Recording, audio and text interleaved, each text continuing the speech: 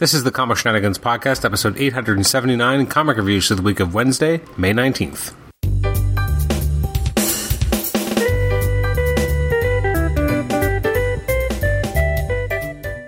Welcome to the Comic Shenanigans Podcast. This is episode 879. It's our comic reviews episode from releases from the week of Wednesday, May, 19th. I know what you're thinking. That was 11 days ago. Come on, Adam. Talk about something more current. Nope, that's what we're talking about today. First, we'll take a look quickly at books that did come out on the same day, which include, let's see here, May 19th, we had Captain America, we had Champions, there was a new issue of Fantastic Four Life Story started. I forgot about that. Heroes Reborn had issue 3. There was Hulk, Time of Monsters. Immortal Hulk, Time of Monsters.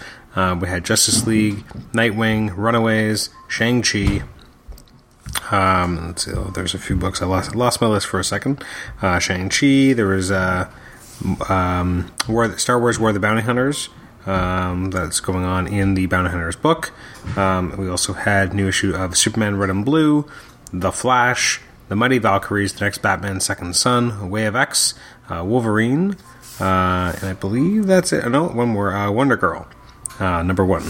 And so that was the books that I didn't have a chance to read yet, and now I got 3 books which I did. First one up is Amazing Spider-Man 66. This is written by Nick Spencer, artwork by Mark Bagley, with John Dell on inks and Brian Reber on colors. It's called Tangled Web, and I don't know. I don't know how I feel about it, to be honest with you. I like aspects of it. I like that there's a lot kind of moving and going on. I really do like the artwork by Mark Bagley. I thought it was really crisp and good. But I do think that there's definitely a lot... I don't know. There's a lot moving along here, but some of the aspects of it I find to be very kind of boring and tepid. When you start the issue, you have Baron Mordo on Kindred, and whenever Kindred's on panel, I really don't care. I just find myself bored.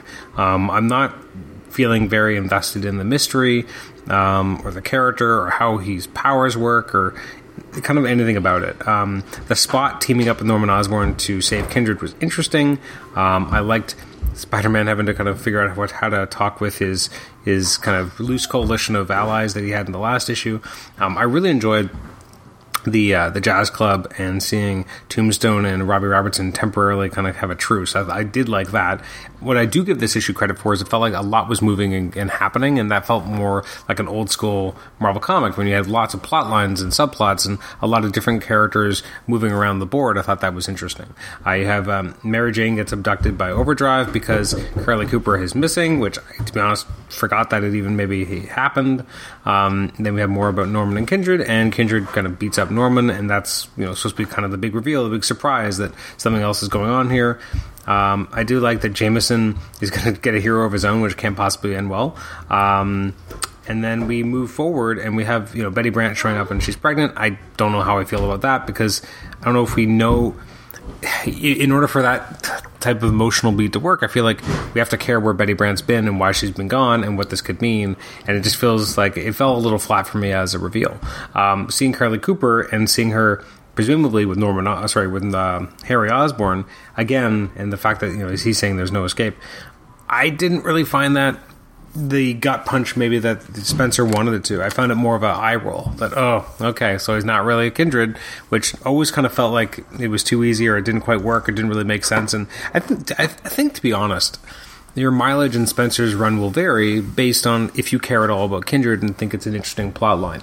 If you're bored by it or don't really care for it, or it's not intriguing to you, or you're just done with it at this point because it feels like we've been, kind of running along on this plot line for so long, then it's not going to work. It's your mileage really is going to vary. If you're really buying into everything about the Kindred character, and you really kind of like the mystery and the swerves that are happening in kind of classic Marvel fashion, then I think you're going to enjoy it. But if you don't, then it's going to be a bit of a hard slog whenever you see pages where that character is involved. Next up, we have Black Knight, Curse of the Avenue Blade, issue number 3, by Cy Spurrier and Sergio Davila, with inks by Sean Parsons, colors by Arif Prianto with Chris Sotomayor, and letters by Virtual Calligraphy's Corey Pettit. And I actually am really enjoying this. I enjoy it, but as someone who liked seeing those 90s Avengers comics with Black Knight as a member of the Avenger.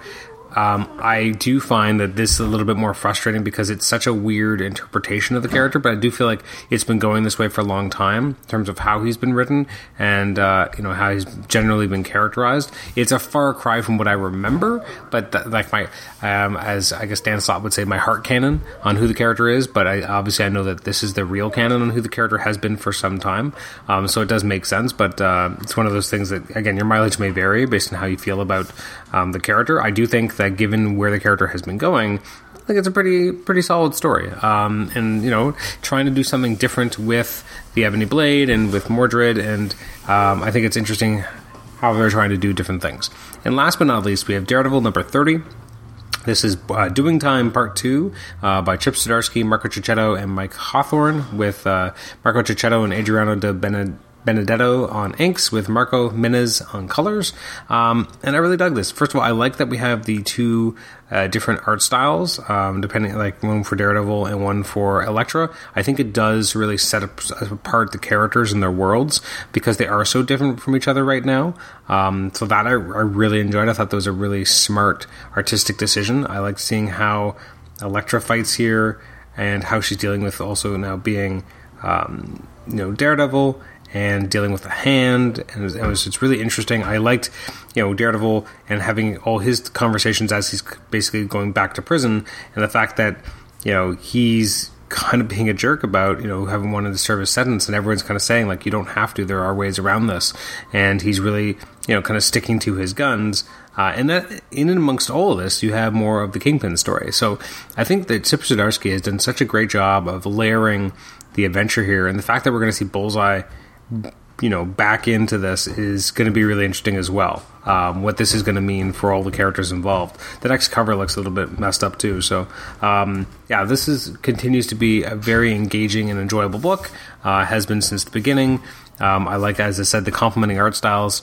Not even complementing, but just how it gives each of the main kind of plots, the Elektra plot and the Daredevil plot, a very different visual feeling, which makes sense based on the characters and their current situations. Looking forward to next week, May 26th releases. Some of the highlights include Action Comics, Alien, Batman Superman, Beta Ray Bill, Black Panther, Black Widow, Robins vs. Suicide Squad 7. I don't even know what that is. DC's Round Robin.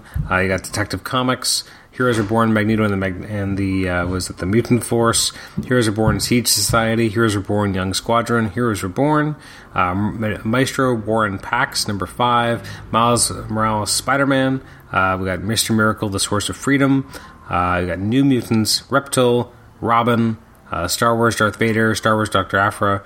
Again, they're all part of this this War of the Bounty Hunters kind of storyline. You got the Stargirl Spring Break Special. And then you have Strange Adventures number 10 and a new issue of Teen Titans Academy, The Marvels, and an issue of X-Men. So a lot of stuff coming out on May 26th, or has already come out, and we'll be talking about hopefully in only a couple days. You can always rate the show on iTunes, subscribe to us on iTunes, and listen to us on Stitcher, and email me at comicshenanigans@gmail.com.